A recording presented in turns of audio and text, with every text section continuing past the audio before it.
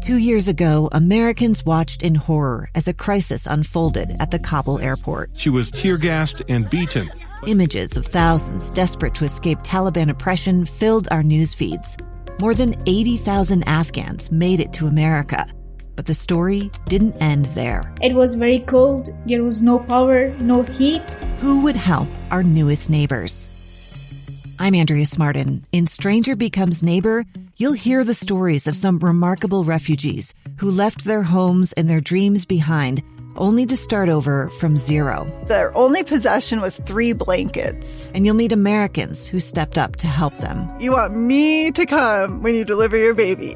What can one person do in the face of an international disaster decades in the making? That's Stranger Becomes Neighbor. Find us at kslpodcast.com. Follow us on Apple Podcasts or anywhere else you listen. Inside Sources. Inside Sources with Boyd Matheson. America's facing several looming fiscal battles. Obviously, continued government funding, preventing cuts to Medicare, raising the debt ceiling. All those are going to be played out in the coming weeks and months. And, of course, this is happening as our nation's debt continues to climb ever higher, with an interest rate also going up.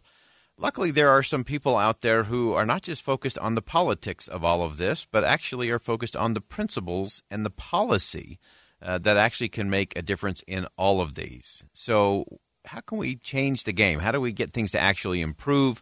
How can we reimagine American fiscal policy?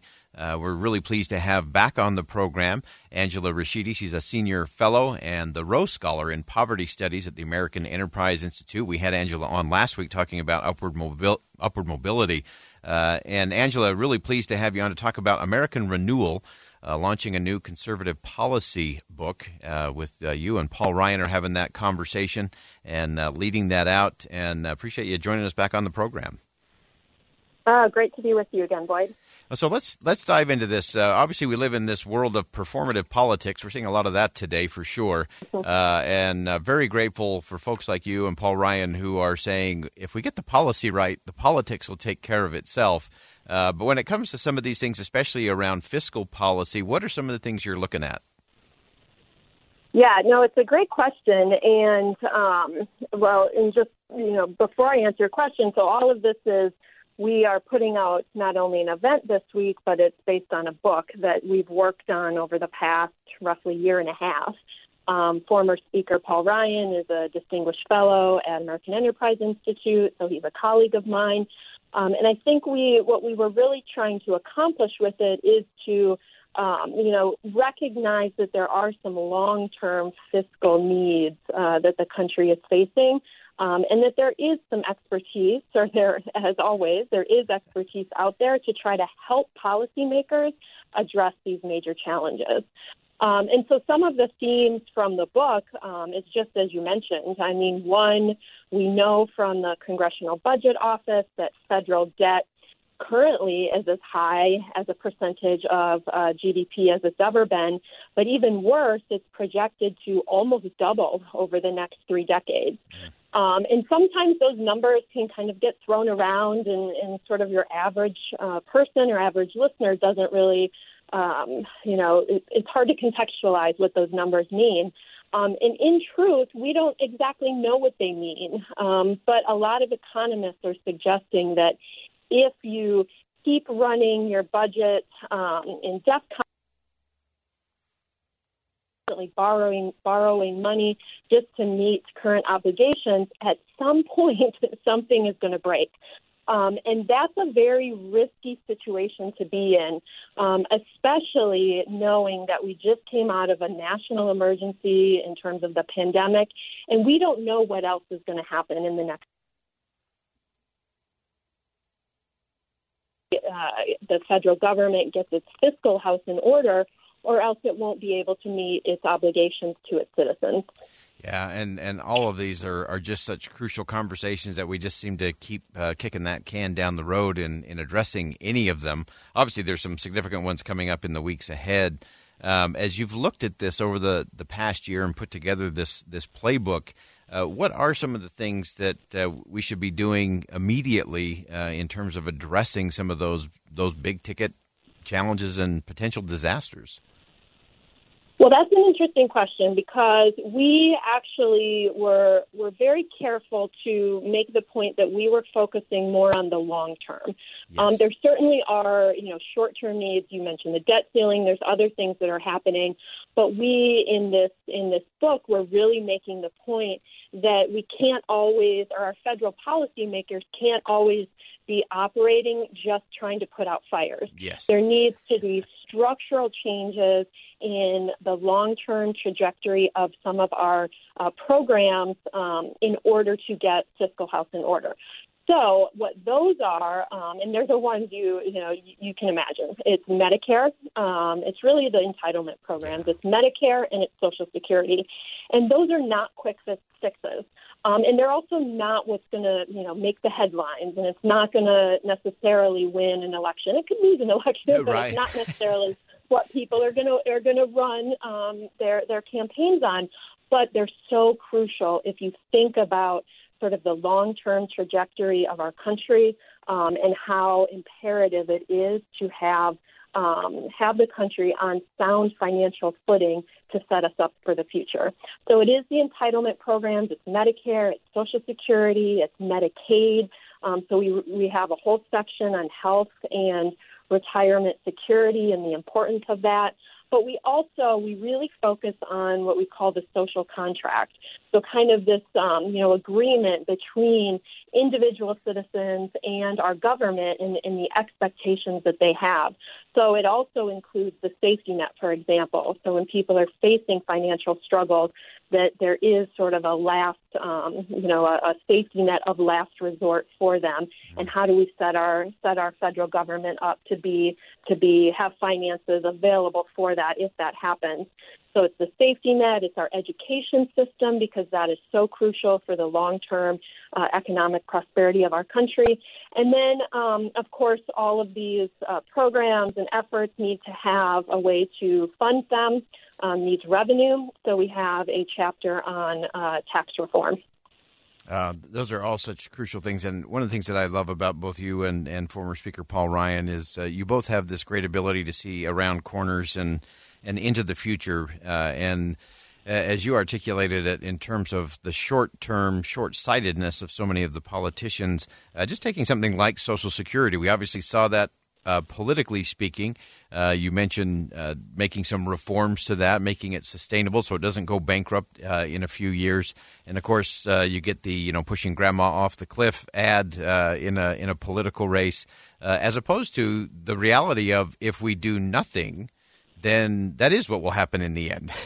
And so we have to have that different conversation. So how do we get to that part of the conversation? Doing it the long term, as you said, it's the hard work, it's the heavy lifting, far away from cameras and social media, tweets and memes and so on. How do we get to that policy conversation?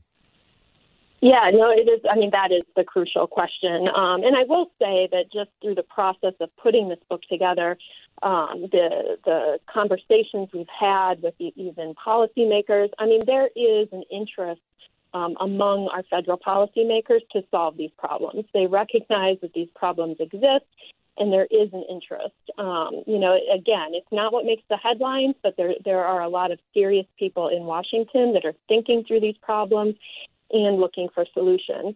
But that's what it requires. It requires, those people like at AEI that have studied these issues for really decades, coming together with, our representatives, our senators, their staff, really having those difficult conversations and having some reality checks.